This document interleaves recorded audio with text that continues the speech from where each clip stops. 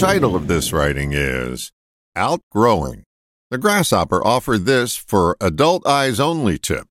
Outgrowing is growing up. Many years ago, I was introduced to a phrase by the man who taught me the seminar business. He would say, outgrow the old way and grow into a new way. I took that to mean that severe monastic changes are less likely to stay in place. Change is a growth process that takes place over time. Apply that notion to bringing up children. It seems our job is to get them from a complete stage of dependency to independence in X amount of years. Doesn't always happen on our timetable.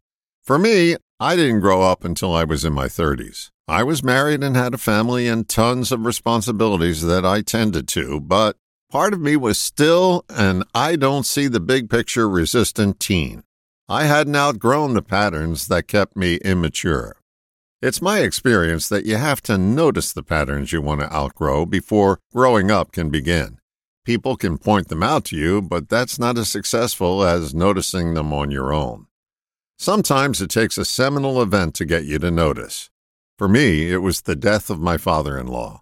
I didn't realize it until he died that I owned the pattern that he would be there to take care of my wife and our children if I fell on my face and couldn't provide for them. He was my safety net. I noticed my pattern that sad day and began the process of outgrowing the old way and growing into a new way, long before I even heard the phrase. Here's what I discovered on my path to growing up.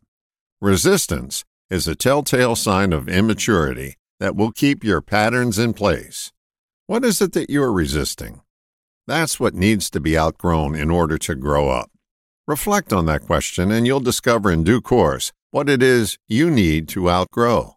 Asking, what am I resisting, will open your eyes to a growth plan that, if followed, will get you a seat at the adult table. All the best, John.